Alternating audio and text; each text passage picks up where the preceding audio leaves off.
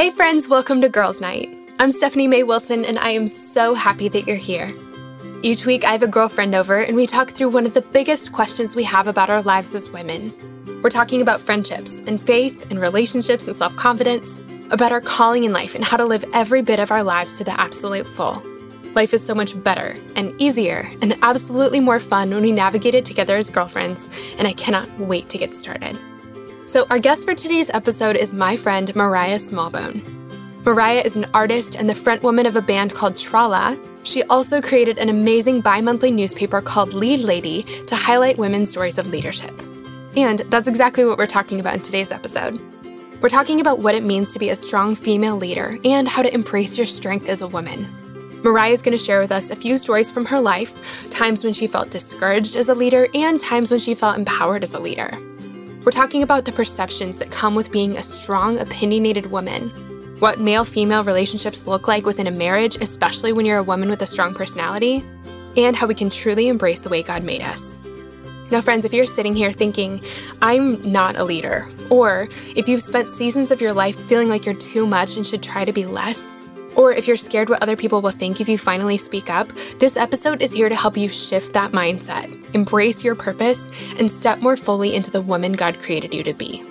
But before we dive in with Moriah, friend, if you've been trying to figure out how to follow God's plans for your life, or what those plans even are, I have a resource that can help.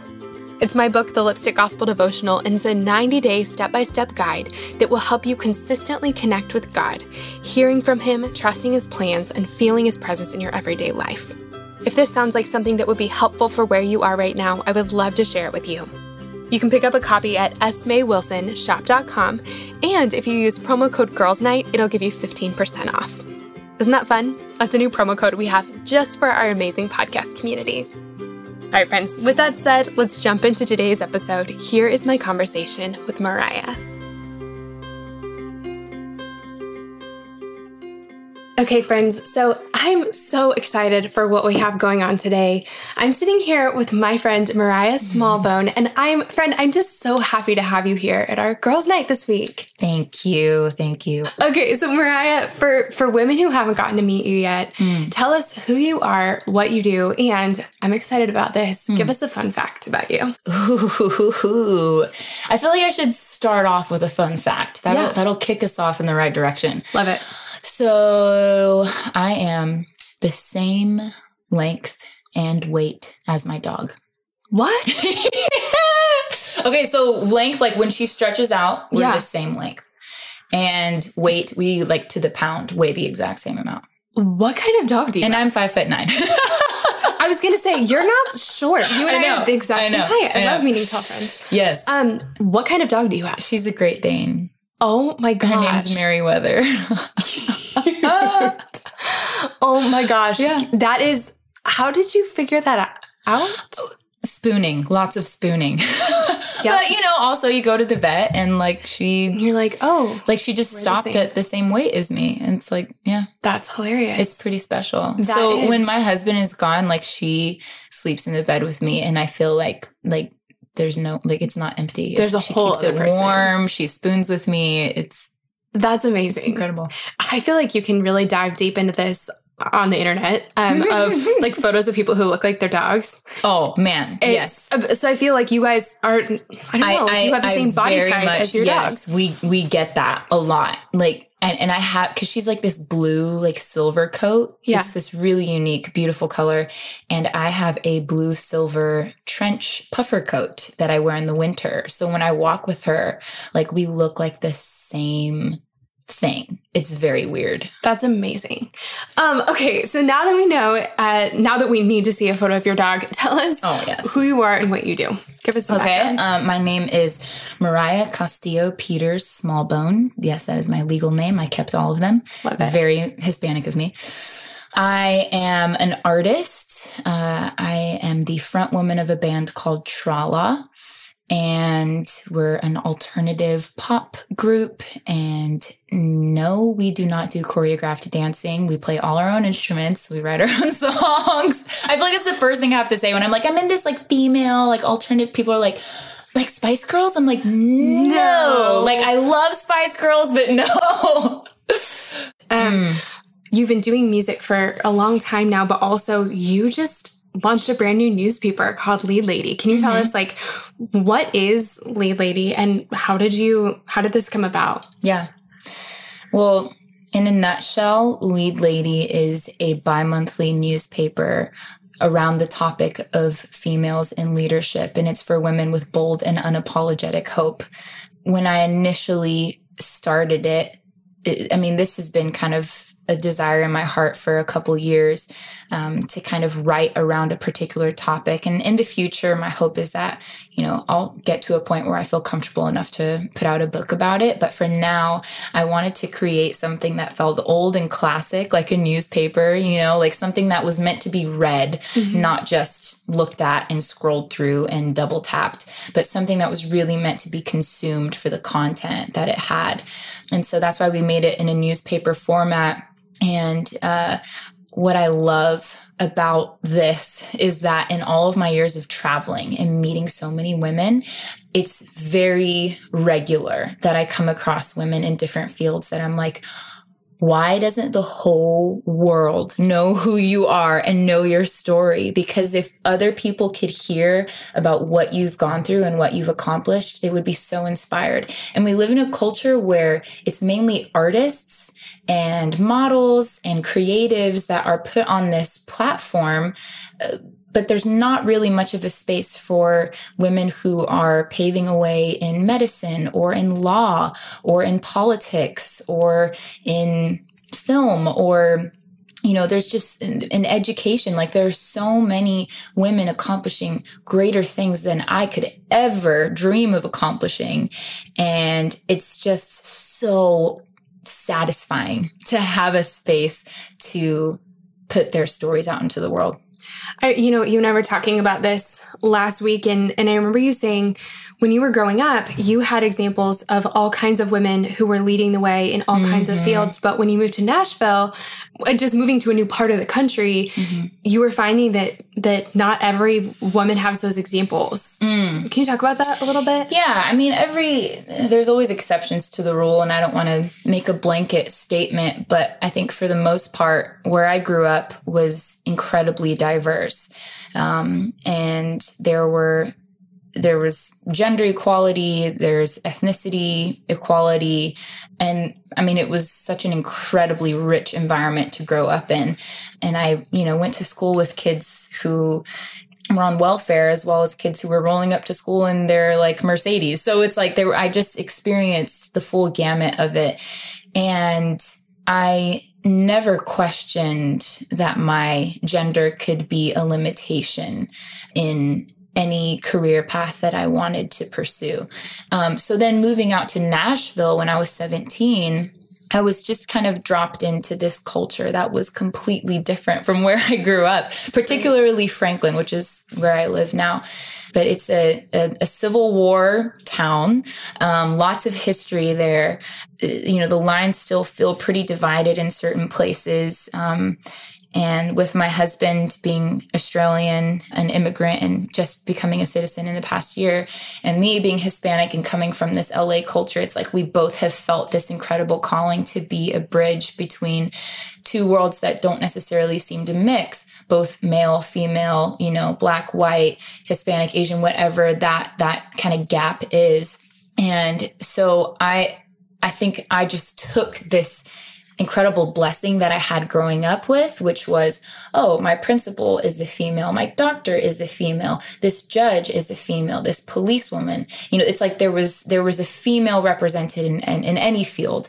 So it was never a question for me. So then coming out here, I'm like, wait, where are all the female leaders in each kind of sector? And so I realized pretty quickly that there are still a lot of pockets in the world, not just in the States, but all over, where you don't see visual representation of equality. And I've always believed that a person cannot be what she cannot see. And so for me to be able to give a visual symbol, story, example of someone who's accomplished something in a unique field, that might inspire someone else to say that they can do it too. I love that.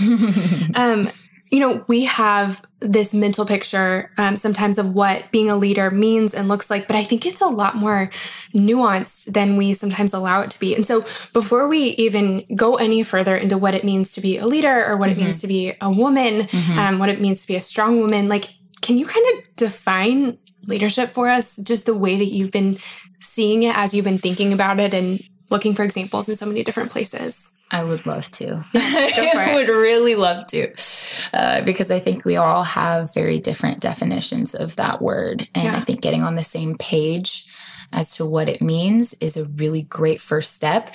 I actually defined the word leadership in my first issue of Lead Lady. I actually had my sister interview me and wanted to share just from my personal experiences around leadership. And I defined it as this: the act of responsibly casting vision while encouraging others to discover their connection to and gifting within that mission. Yeah, I love that.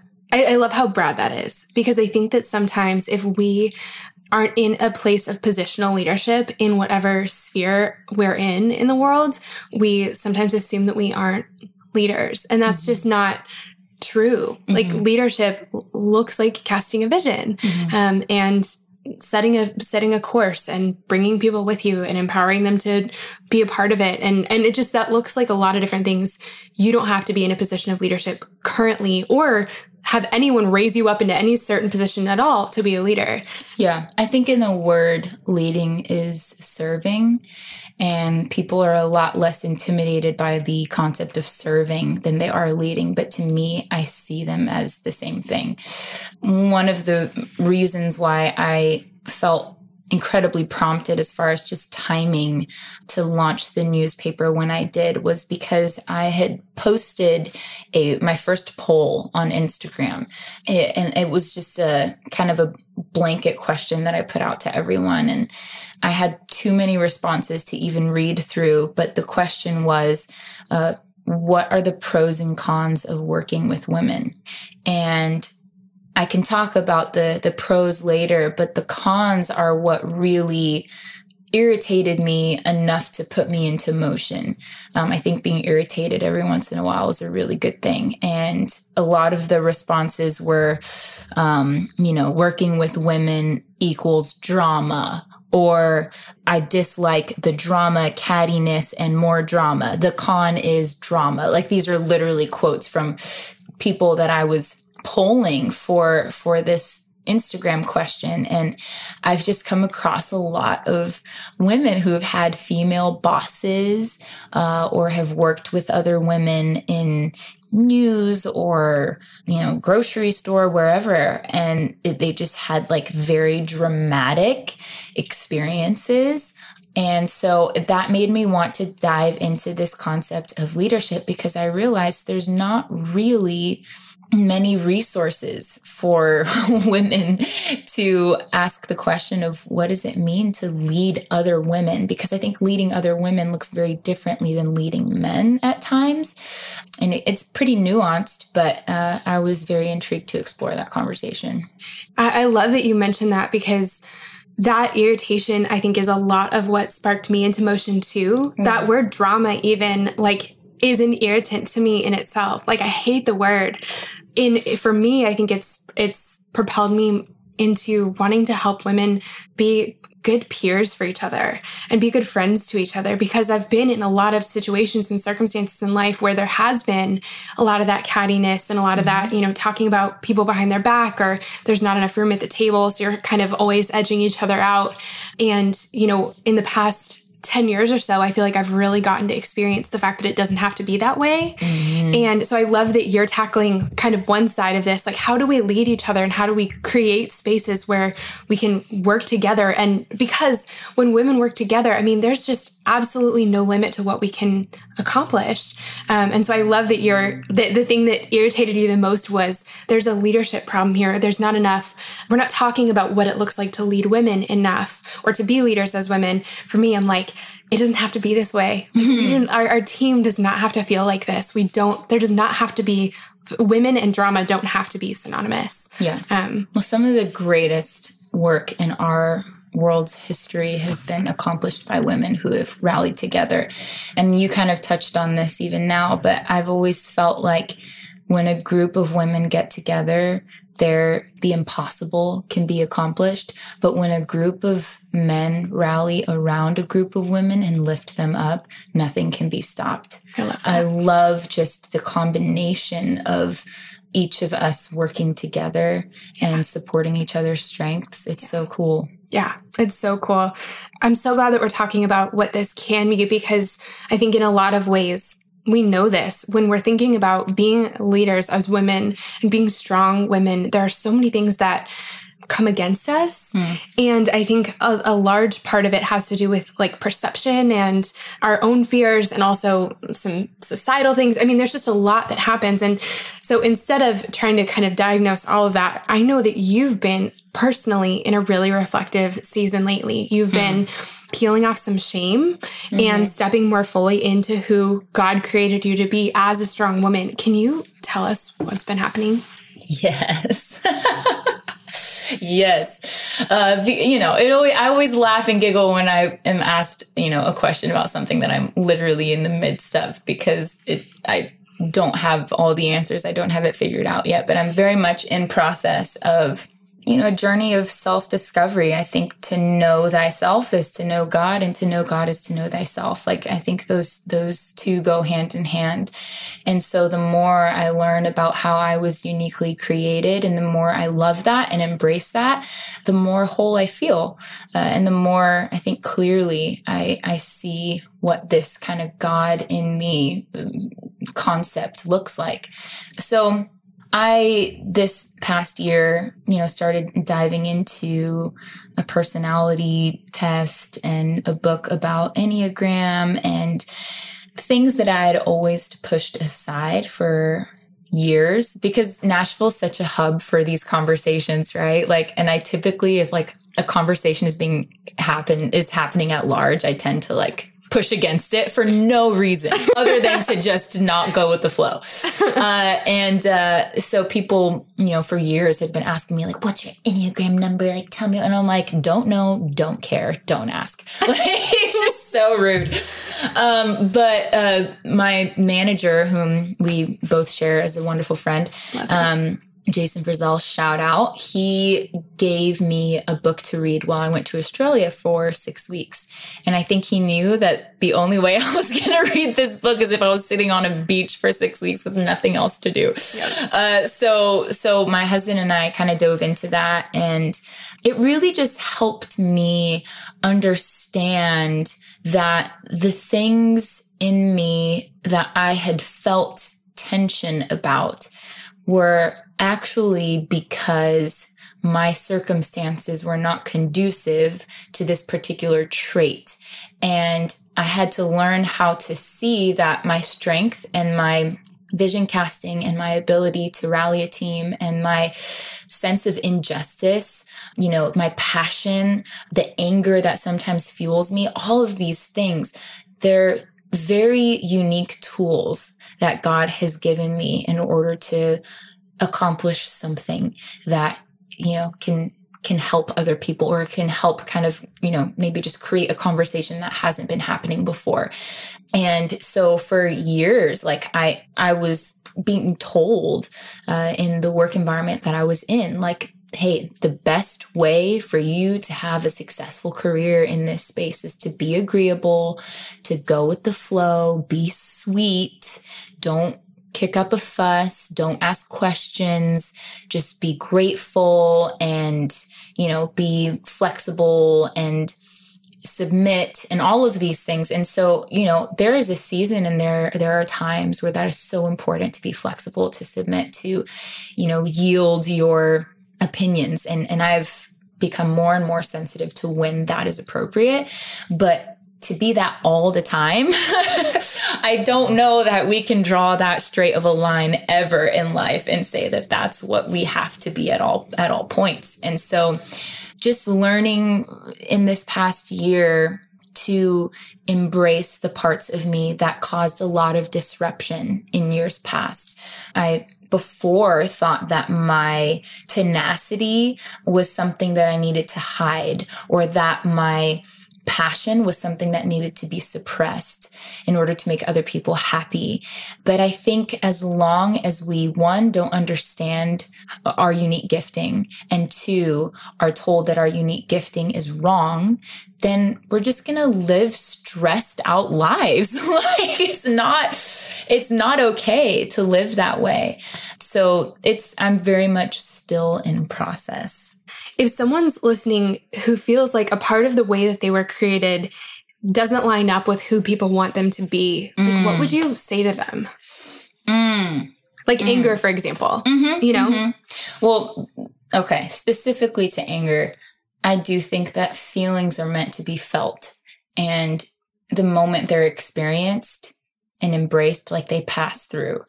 And oftentimes we don't want to feel them or experience them. So they end up just staying inside and bottling up, and they come out in other ways. So allowing ourselves, like, if I feel nervous, I'm just going to let myself feel nervous. Like, if I feel anxious, like, okay, I'm anxious, like, I'm accepting that. Now let me pass through that and, like, move on to the next thing. So I think that's really important. And when it comes to being ourselves in the midst of a culture or a circumstance or a workplace or a school where that is not fitting the mold of the body, the whole, you just have to know that, like, you're going to come up against some awkward moments. You're going to come up against people saying, oh, that's weird, or you're weird, or that doesn't make sense. But I don't know. I think that the greatest gift that we can give the world is a healthy and whole self. And if we can be healthy, so if we can know ourselves, if we can practice experiencing emotions and moving on to the next, if we can love ourselves and embrace ourselves, that's being healthy. And being whole is, letting go of bitterness, letting go of unforgiveness, working through whatever kind of trauma or tripwires we have in our lives, and processing and taking the time to work through those things. Like, being healthy and whole, that's the greatest gift you can give to the world. You can do all of this philanthropic work, but if you're a complete, disaster of a person and you don't love yourself, what work are you really doing? I mean, God will use anything, but I think he smiles on us when we take the time to know ourselves and love ourselves. So you had an experience at a gig a while back that I think this story is going to stick with me for a while.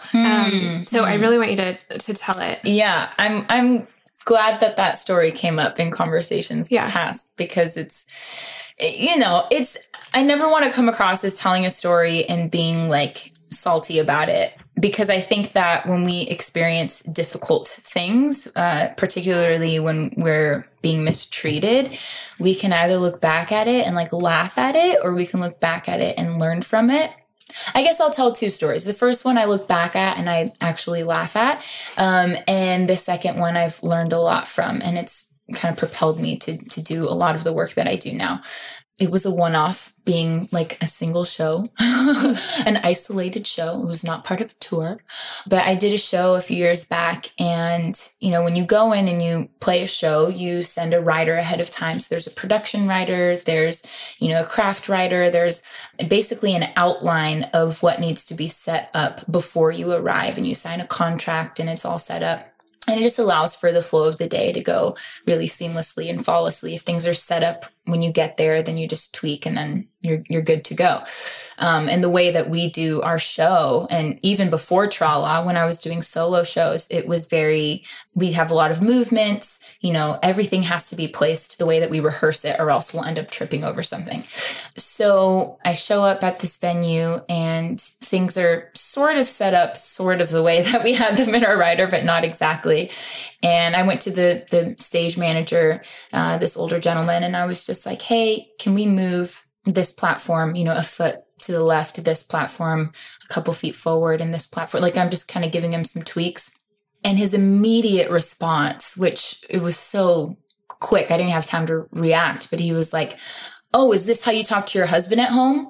Is this how you have him move furniture? A foot to the left, a foot to the right? Is this how you have him move things around your house? Was that why you're telling me to do this? And it was, my band looked at me and they were just kind of like, oh, she is not okay. So I was like, all right, okay.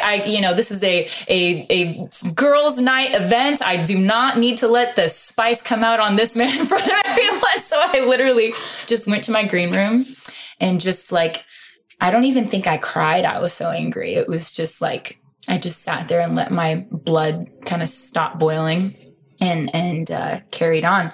And I look back on that and I'm like, okay, there are going to be situations where that kind of stuff happens, like my husband is an artist as well. And when we first got married, he was living in his parents' basement and had $52 in his savings account. Like he was not as successful as he is now.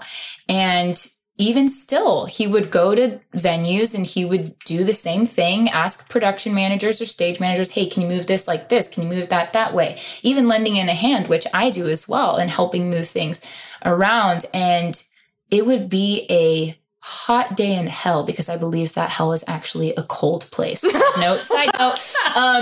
It would be a hot day in hell if anyone ever responded to him in the same way. Would a stage manager ever be like, oh, Joel, is this how you talk to your wife at the house? Like, cook me this, cook me that. No, like that would never happen. So I look back at that and there are certain things that I truly believe that we have to learn how to shrug off and laugh at and just move on and just say, you know what? I am not going to take this man's insecurity on my load. You don't know what's going on in his home, in his life. Like you can't judge. You just got to move on. So I laugh at that now, but there was another situation that happened out on the road, and it's very specific to, this very male dominated environment, right? And I was playing a show as part of a tour. It was a tour. And I had a friend. I actually talked about this in my first issue of Lead Lady, because it was part of what kind of threw me into this idea of what is leadership.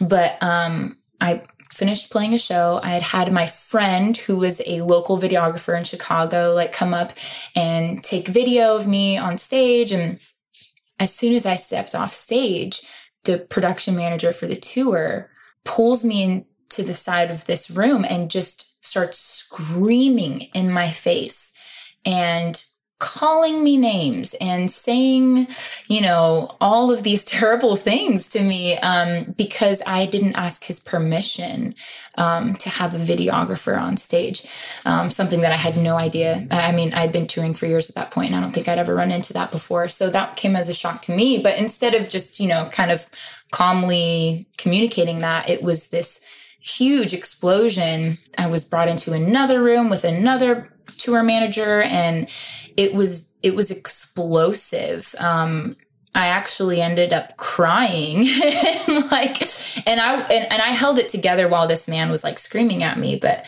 when he stepped away, I had actually communicated to someone else on the team, like, I can't be communicated to like that. But that was pretty much all that I said. I ended up going into a bathroom, crying my eyes out, getting all my tears out, and then going to my band, whom at the time, again, because it was my solo years, these are my employees. And so I didn't want them to feel like I was struggling as their leader. So I just pretended that nothing had happened. And I swallowed everything down, and I suppressed. And that kind of suppression of whenever something difficult had happened, because I wasn't leaning on anybody around me and I was just carrying it all on my own, that made me sick. Like, it literally manifested itself physically for me. And I started having IBS symptoms and all sorts of things kind of pop up from stress. And I remember that moment kind of realizing, okay, on one hand, there's this man who's supposed to be leading this tour and leading me in a lot of ways, practicing this disgusting form of leadership. And I know that's not right. But then on the other hand, you have me doing the opposite. Like, if he's expressing his anger in an unhealthy way, I'm suppressing my anger in an unhealthy way. And that's just as damaging. So I had to kind of learn, and I'm still learning, what does it mean to lead, especially when you're confronted with an issue? You know, how do you respond to that? I'm like getting physically angry over here listening to these and that's okay. You can be angry. I can feel angry. I don't know if I'm going to be able to fully explain this, but this was like a really pivotal moment in my life. There have been, I think that the idea of like how someone speaks to me has always been something that it's just always been something I've thought about. There have been seasons of life, especially in friendship. Like I feel like most of my lessons when it comes to, you know, how someone's speaking to me have happened more in like friendship context. But there have been times where I've been spoken to by people who are supposed to be my friends in ways that are totally unacceptable. And there was this season of life where I had this group of girlfriends, and that was sort of the way that everyone would talk to each other. It was like kind of everyone just sort of made fun of everyone kind of thing, which is, I mean, fun a little bit sometimes, but like it just was excessive. And I remember, I will never forget, finally watching one of my friends stand up for herself, like to everybody else. And what happened was, I don't remember what someone said to her. Someone said something to her, and she turns around and without skipping a beat, she says, "Don't speak to me that way." And that immediate reaction just stuck with me. Like, don't talk to me that way. Don't speak to me that way. And I think that, you know, that's something as I've been learning how to speak up for myself, and as I've been learning what my brand of strength looks like, instead of, you know, I think that when we're thinking about moments when we may be confronted, we think a lot about the other person, or we think a lot about like what we would say in response. I think that hearing my friends say those words really helped me learn kind of the way that I want to react. Because we have no idea what's going to be coming at us in any moment of life, from people we love, people we don't know, people who are in a bad spot. We don't get to decide what other people say necessarily, but we get to decide how where our limit is, where our boundary is. Like, this is how you are allowed to talk to me, and this is not how you are allowed to speak to me. Praise hand in the air. And I think that that's been a really big thing for me. And I mean, that's in, you know, every single one of my relationships. I have said that so many times, especially as I'm like standing up taller in this, of like, you cannot speak to me that way. You cannot treat me that way. You can do whatever you want in your own life on your own time. And, you know, the guy, especially, I mean, all those guys probably have really serious things going on in their lives. You don't treat people that way if you don't. You live your life the way you want to, but you have now crossed over into my life, and you are not allowed to speak to me that way. And I think that there's something about the preparation. Like, I tend to freeze in moments like that. And I think we all do. Like, what do you say in response? But I think that response has given me an answer that, like, I have thought in advance about how I allow people to speak to me and what is unacceptable.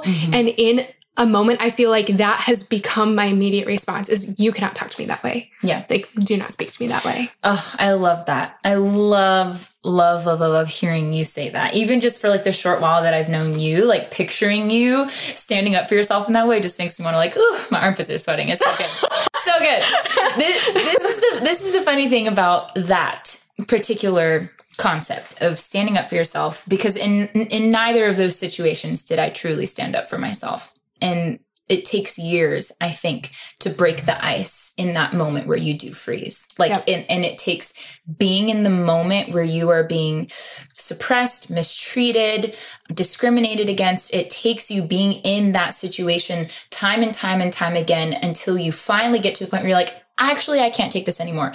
And also, it also takes, I think, a very divine sense of self. You know, like if your inner monologue is constantly going, Moriah, you're an idiot. Like, you failed. You're so small. You're so dumb. You're so insignificant. Like, who do you think you are? Like, if that's my inner monologue, I'm just going to let people affirm what I'm already saying to myself. But, you know, and this monologue has been shifting for me and changing for me over the years.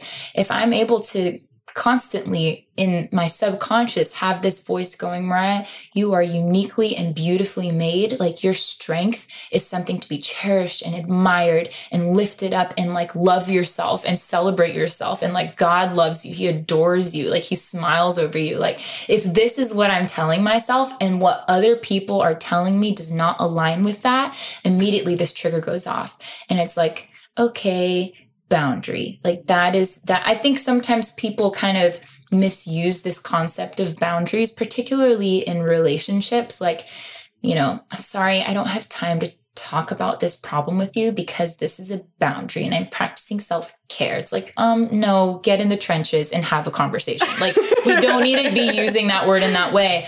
But I think, this is something that I was talking to my sister about because she's a very strong female. Yet in her former work environment, she had this like crazy boss and it was a female who would bring her into her office and just like scream at her, yell at her. And this would happen time and time again. And I would try and tell her like, Bianca, like you have to stand up for yourself, but you're so right. Like in that moment, you freeze. It's so hard to do. But once you do it, you will never forget the feeling of empowerment from that moment. And you will carry that with you. Like the first time that I ever stood up for myself in that way was on a phone call. And it was with a couple actually. And I felt like the husband was really cornering me and pressuring me and pushing me to do something that I didn't want to do. And I had clearly communicated as to my reasons why. And I gave them a way out. I said, if you change X, Y, and Z, I will do what you're asking me to do.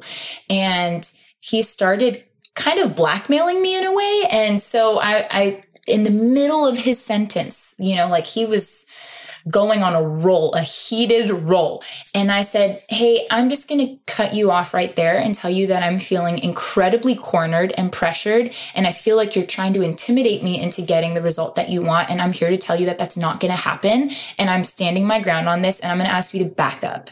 And like, what was so funny was I pressed mute on my phone I didn't even hear what their response was. All I knew is that I was like jumping up and down. I was like, you did it, Moriah. Like you told him, you stood up for yourself. I was so elated and so like empowered. And then when I did get back on the phone with them, the response was like, oh, I'm so sorry. Like I didn't know that I was, making you feel that way. And all of a sudden it was this like recognition that when you respect yourself enough to draw a line, other people have no choice but to respect you as well, or to walk away and end the phone call. It's like, I think that's the thing is like that escape hatch. I think that I've been noticing that in my life a lot more. Like, what's the worst that can happen here?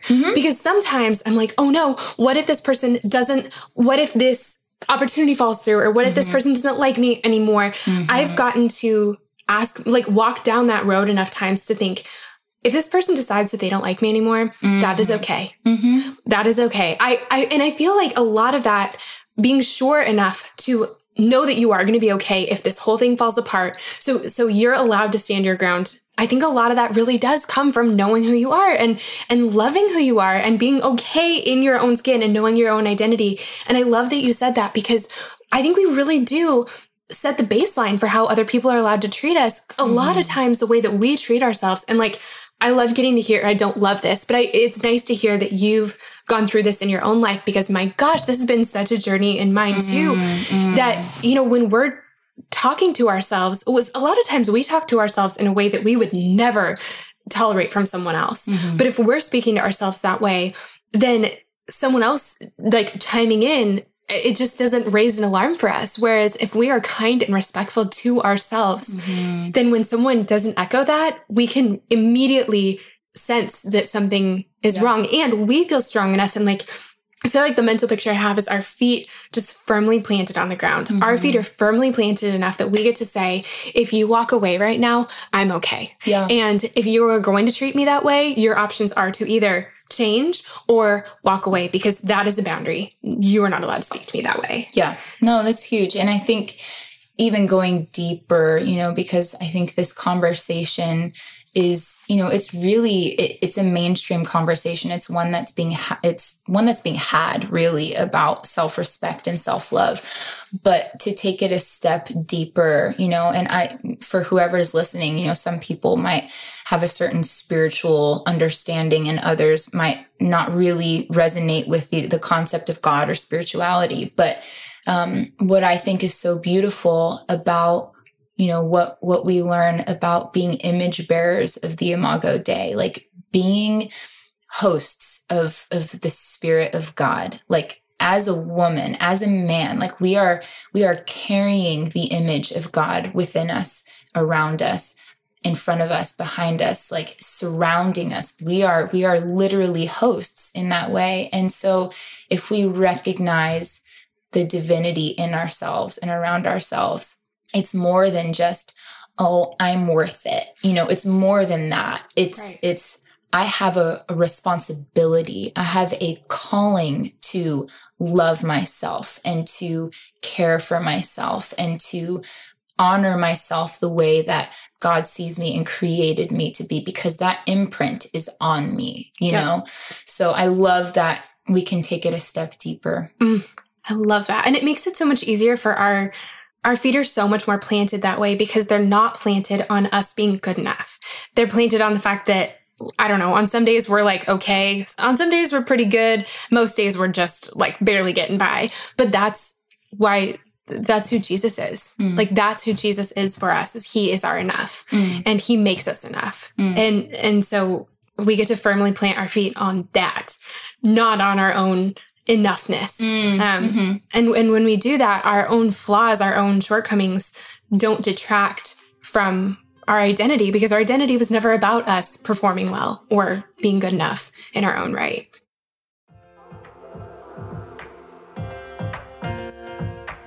This show is sponsored by BetterHelp. As many of you know, I recently wrote a book, and while it was the most rewarding project of my career so far, it also came with a lot of hard work and long nights. And sometimes when things started to feel a little bit overwhelming, I needed to get a few things off my chest so I could clear my mind and keep the writing process flowing. And the thing that helped me so much to sort through those feelings was therapy. Now tell me if any of this sounds familiar. Maybe you're going through something really hard right now, a big loss or a gigantic life transition. Maybe you frequently feel anxious, depressed, overwhelmed, or just generally discouraged. Maybe you really, really, really want your life circumstances to change, but you don't know how to actually change them. Or maybe you're feeling stuck as you try to work through your past, navigate your present, or figure out your future. Friend, if you can relate to any of this, you're not alone. I've been there, and therapy has been the thing that has helped me more than anything else with all of this. In the last 10 years or so, I've learned that strength isn't proving I can do it on my own. It's knowing that I don't have to. I'm at my strongest when I have a full support system around me, and an essential part of my support system is therapy. Therapy can be absolutely life-changing. That is, if you can afford it and find a therapist you like and trust. But of course, this is easier said than done, and that's why I'm so excited to be partnering with this week's podcast sponsor. Our sponsor for today's episode is BetterHelp. BetterHelp is the easiest and most affordable way I've ever found to find a great therapist. It's entirely online and super easy to sign up. You can get started right away, and if you don't love the counselor you're paired with, switching is easy and it's free. If you're going through something hard in your relationships, or if you're in a funk you just can't shake, if you've been feeling anxious or depressed lately, or if you're feeling stressed and you need help balancing your everyday life and schedule, BetterHelp is an incredible resource for you. And I'm so thankful that they've given me a promo code that I can share with you to make it even easier to get started. Get it off your chest with BetterHelp. Visit betterhelp.com/friendship today to get 10% off your first month. That's BetterHelp, HELP.com/friendship.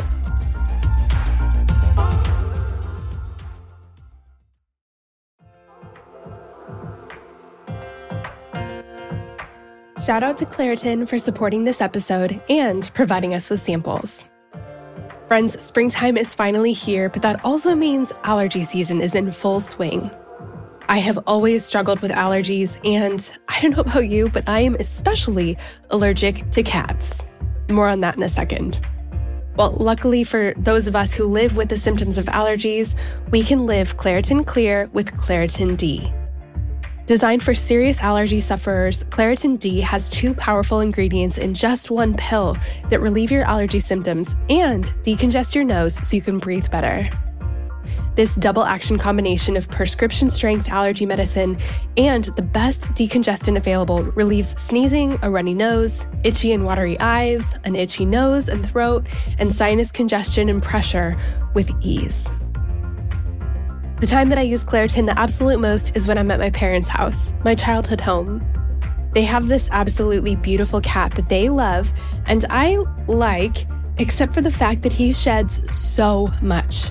So that means that I'm basically sneezing from the second I arrive home to the second I leave, unless I take Claritin. My dad has even started having it ready for me right when I walk in the door. Are you ready to live life as though you don't have allergies? It's time to live Claritin Clear. Fast and powerful relief is just a quick trip away. Ask for Claritin D at your local pharmacy counter. You don't even need a prescription.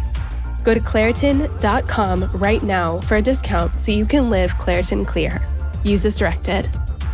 Claritin, thank you so much for sponsoring our girls' night. We love having you.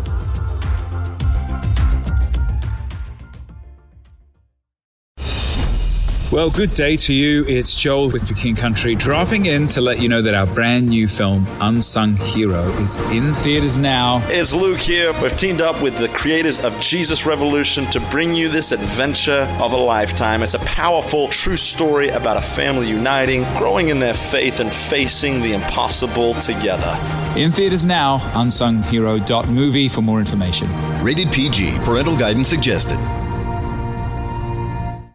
You know, so we've been talking about this idea of leadership and being a strong woman. And I think that one of the things that gets a little tricky is that, especially in the church, there are all these ideas of what the gender roles should be. There, you know, is a lot of like submission talk thrown around, that men are supposed to be the leaders and women are supposed to be submissive. And I love I don't love this. It's so perfectly sets us up for this, that man said that. Do you speak to your husband this way? And I think that that's just a lot of what holds us back sometimes. Like, we don't want to be too strong as women. And a lot of that is because of who we want to be within a marriage, and we don't want to be too much and all those things. And so, Moriah, I would love to hear, like, what does this look like for you guys in your marriage? Like, how do you show up as your full self, and how do you help your husband do the same? Okay. This particular topic is one that I feel like it's important for me to kind of bounce ideas off my husband with, you know, just especially if I'm going to be talking about marriage, like that's like the both of us. And so I've asked him before, I'm just like, hey, did you expect to like marry someone like me? Or like, were you looking for someone like me? Or have you had to like adapt and change to the person that I am? You know, because his mom is my mother-in-law, mother in love, because I truly love that woman. You know, she's had 7 children. She, you know, all she's ever wanted was to be a mom. And, she's an incredibly wise woman and very strong. And I'd like to think that, you know, her and I really are on the same page about a lot of things. And I'd like to think that I'm like her in some ways. I'd hope that I'm like her in some ways.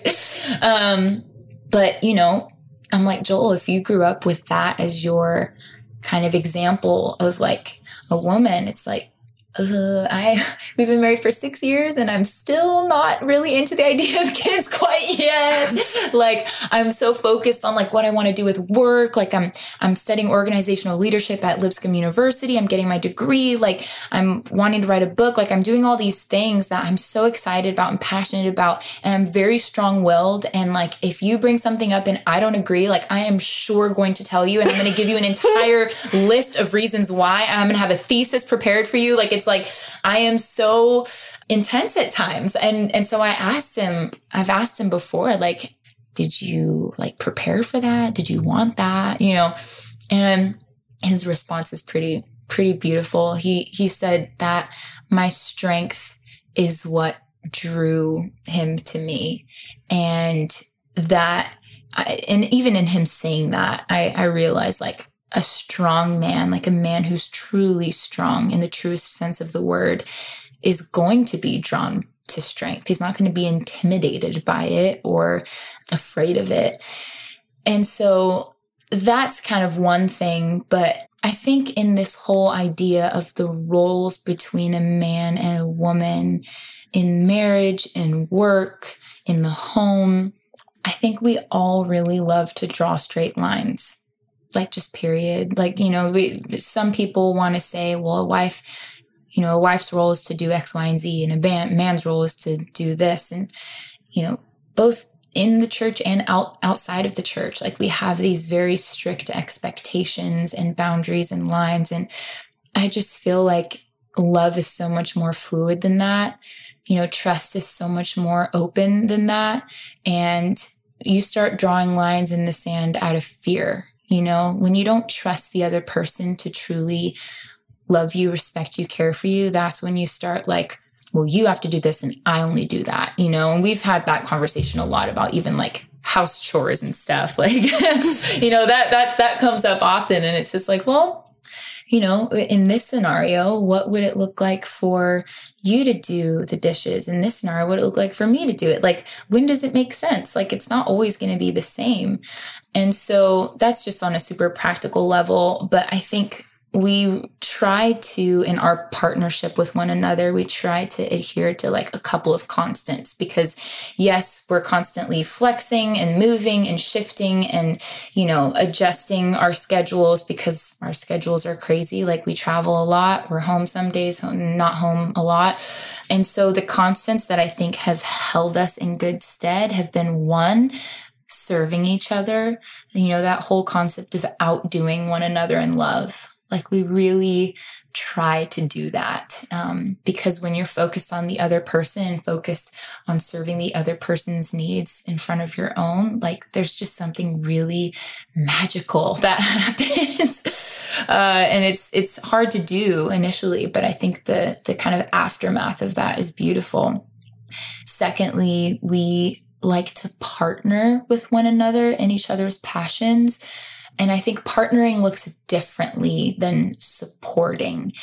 For the first few years of our marriage, I felt like we were supporting each other. It was like me being a cheerleader on the sidelines, like, yeah, honey, go get it. And him like being, a fan in the crowd, like, yeah, I love you, like support, which in some ways is really great. But long term, that's not partnership. Partnership is being out on the field with that person, being in the game with them, being on the same team, fighting that same battle.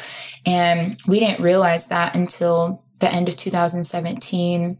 We had gone out to sushi and it was sort of our last dinner back, here in the States before going to Australia for a month. We try to do that at the top of every year.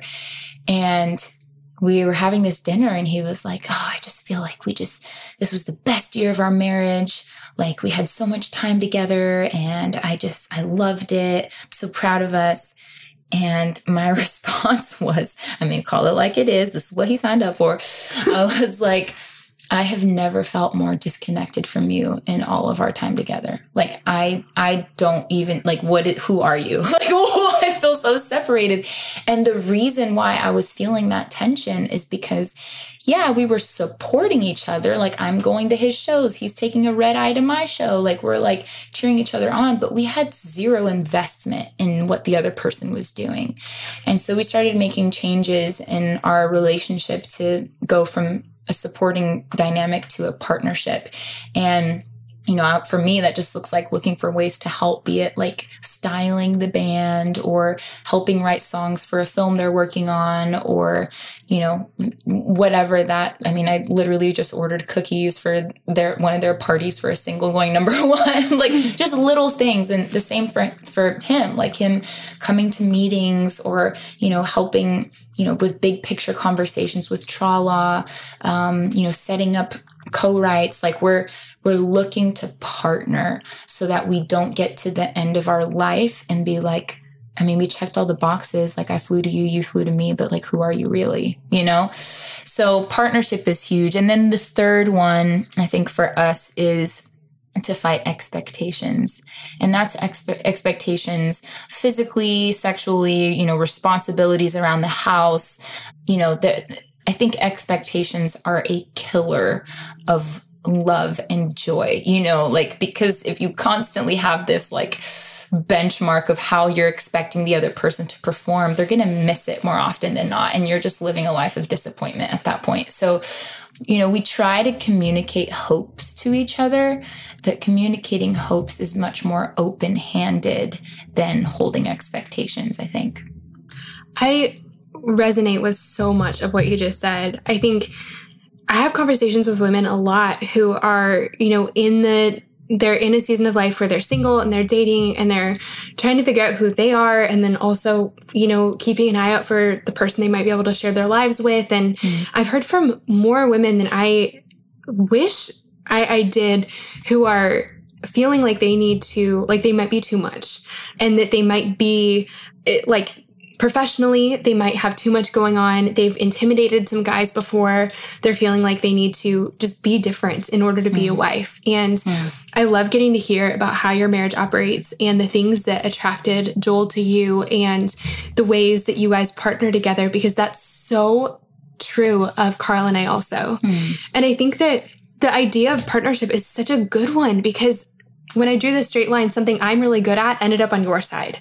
But so I guess you have to do it though, because I don't know, it's on your side of the line. That makes no sense. Or, things in different seasons. There are times when I'm way busier at work than Carl is, and he makes sure we are fed for as long as it takes. And then there's times when when he's busier. Yes. When I, make sure this is the first time I've ever done this, but I definitely packed his lunch this morning. I have never done it ever. We've been married for almost 5 years, and he could not stop laughing. He just was like, "This is so cute." Oh my gosh, I'm inspired. I'm gonna go buy Joel a Toy Story lunch pail. Yes, seriously, I wrote him a note. I put it in there, but literally. Stop! It's been almost 5 years and I've never done that before. But I think that it's just, we're good at different things and we have different things to bring to the table. And there have been some times in our marriage, especially at first, where I responded to something. We had a decision to make, and I showed up in that conversation the way that I thought like a good Christian wife was supposed to, meaning I didn't say what I thought and I got quiet and small. And I remember Carl looking at me going, "What are you doing?" I'm like, "Submitting." He's like, "I want to know what you think about this." I'm going to make this decision by myself. Are you kidding? Cringe. And so I think that, I think that it's, I don't know. It takes a strong man, I think, to ask his wife to step up to the plate and communicate, an opinion, an idea, and to respect that idea.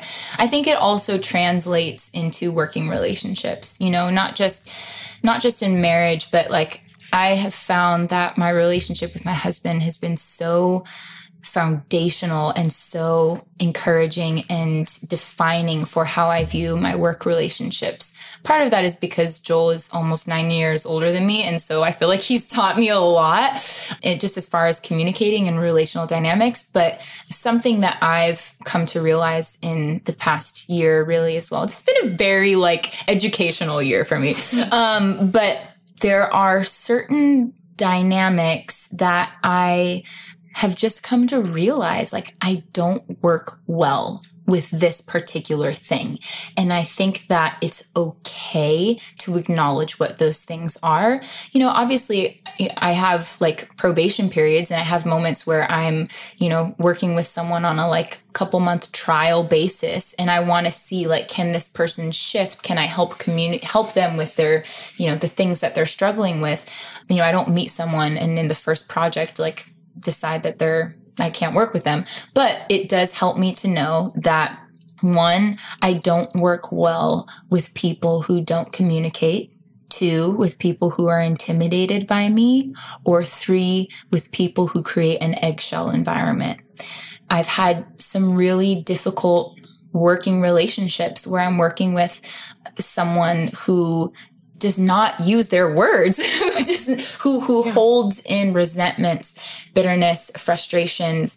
And instead of communicating that, which gives me an opportunity to change and shift, they've held it in and then one day will explode. Right. And that's so unhealthy. And you can only encourage someone to open up so much. You can only work so hard to earn someone's trust, but you can't force someone to trust you or to communicate. So that's a big thing for me. Also, this whole idea of me intimidating people, you just said you've had friends, too many friends, more friends than you would like, who have said that they feel like they're too much. I am too much. I am extra. I am loud. I have so many things that I want to accomplish, and I am constantly working on something. And I have a very specific vision of what it is that I want to accomplish and what it is that I want it to look like. And I'm working on myself and how I can, be more receptive to feedback, be more receptive to people's ideas. And, that's will always be a process, a growing process for me. But I'm a lot to handle. But you know what? There are people in this world who are so strong in their sense of self that they can look at me and love me and not allow my strengths to be the catalyst for their insecurities. And those are the people that I work really, really well with. My partner in Trala, her name's Jessie Jones. I've been working with her since 2012. And she's one of those women who is just so strong and confident that my over the topness is no threat to her because she knows who she is. And we accomplish great things together. And then that whole concept of creating an eggshell environment. I think a lot of that comes from, suspicion or it's just hard to get anything done when you're constantly feeling like the people that you're working with or partnering with you have to walk on eggshells because you're afraid that every little thing that you say is going to trip them up, make them angry, make them upset, cause them to give you silent treatment. That's not a productive relationship at all. And again, that comes back to trust. So, these specific things are very much in the category of work relationships for me. And for those listening, you might have a couple different categories in your life, certain boundaries that you'll have for working relationships. For me, as far as friendships are concerned, my friends are across the board. And if you are having a hard time communicating with me, I don't even care. I'm going to stay with you and I'm going to stay in it until you have the time and the space and the margin and the strength to open up. If you are having a hard time being suspicious of me or you're sensitive, I will walk on eggshells around you all day because I care about you and I'm in this for the long haul. And if I'm intimidating to you, I will calm the heck down and I will change who I am to be with you and to love you and support you. But that is so for the incredible friends that I have in my life and working relationships. I feel like I have a job to do, and I feel like it's my responsibility to partner with people who will empower me and allow me to empower them to go towards that goal, if that makes any sense. That makes a lot of sense. It's funny. It's interesting because I love that you know these things about yourself. Mm. And I love that you've taken the time to discover these things about yourself.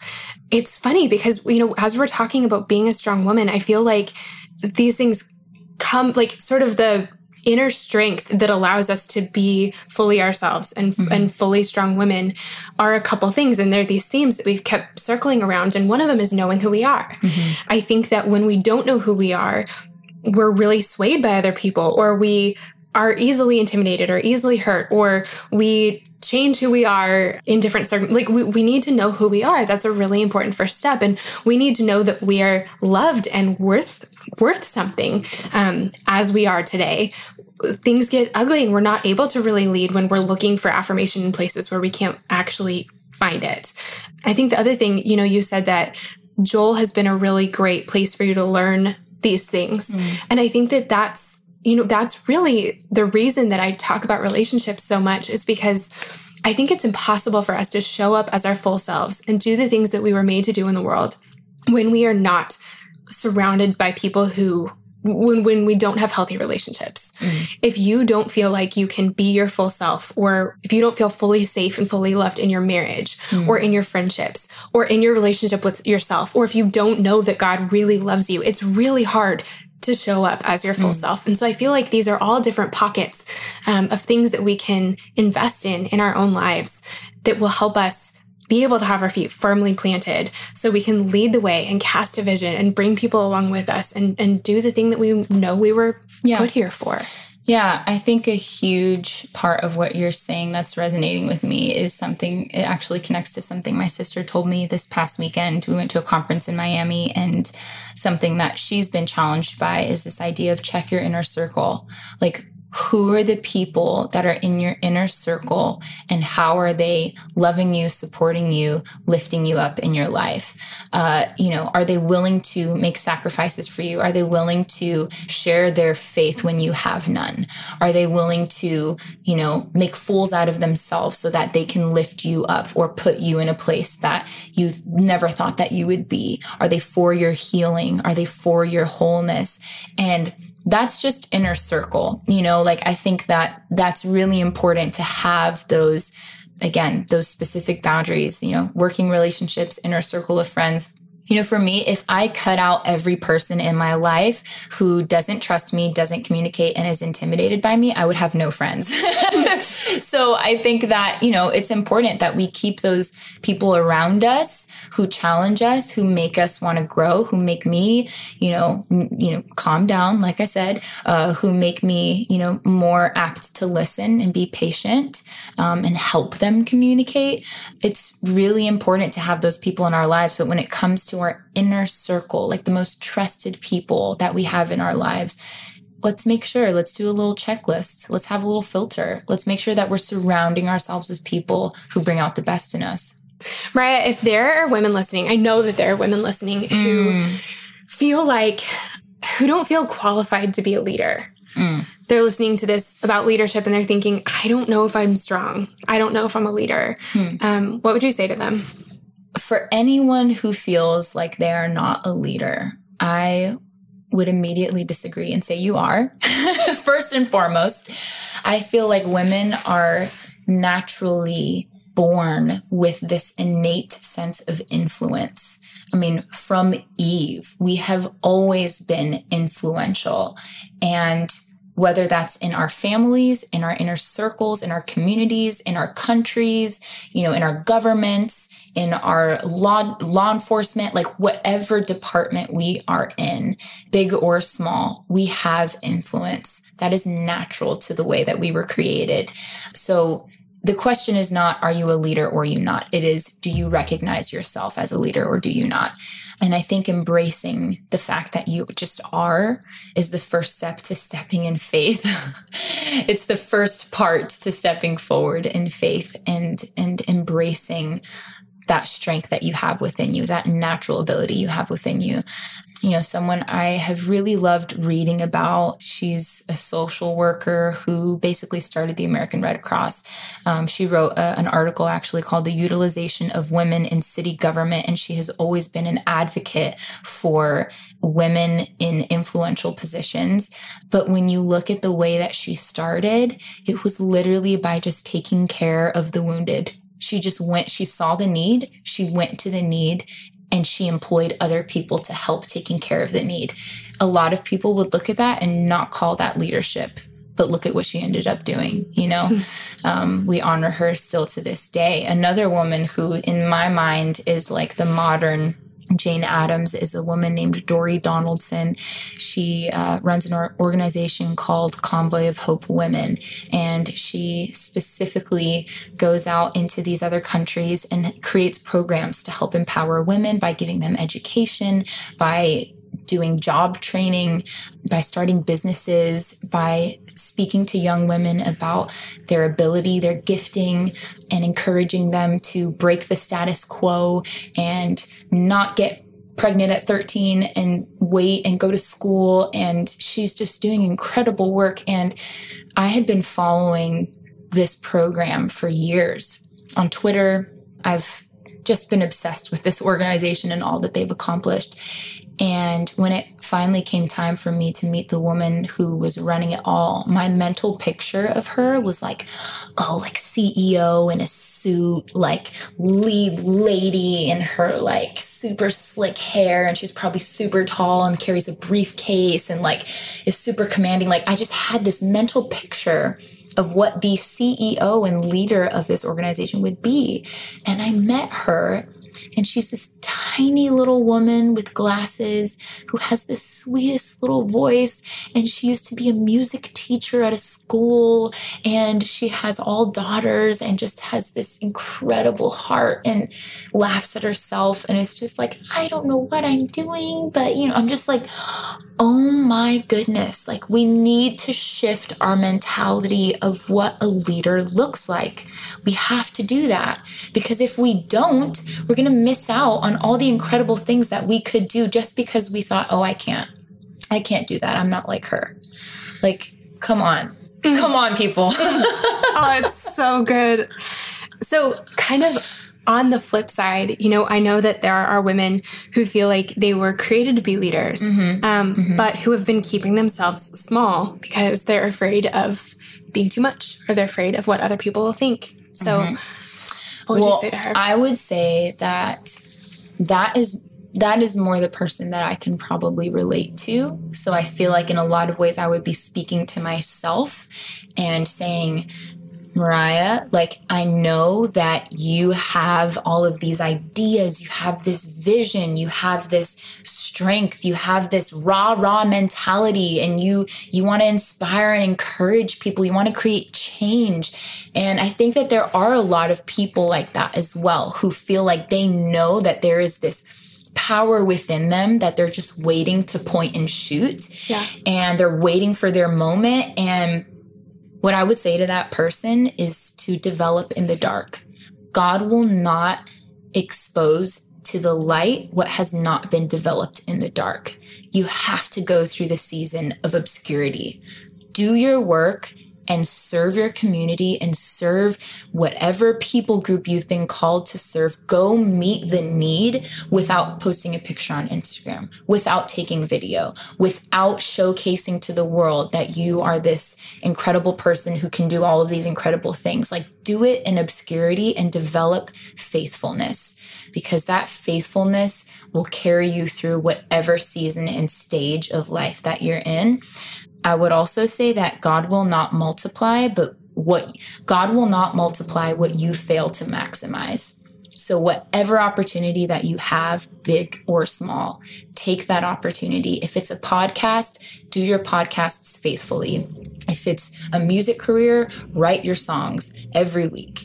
If it's, medicine, study hard for your tests. If it's working at a cafeteria, like, serve people with a smile and give joy. Like, it's in any opportunity that we have, maximize it to its fullest. And then I think with that faithfulness, you'll see great things come.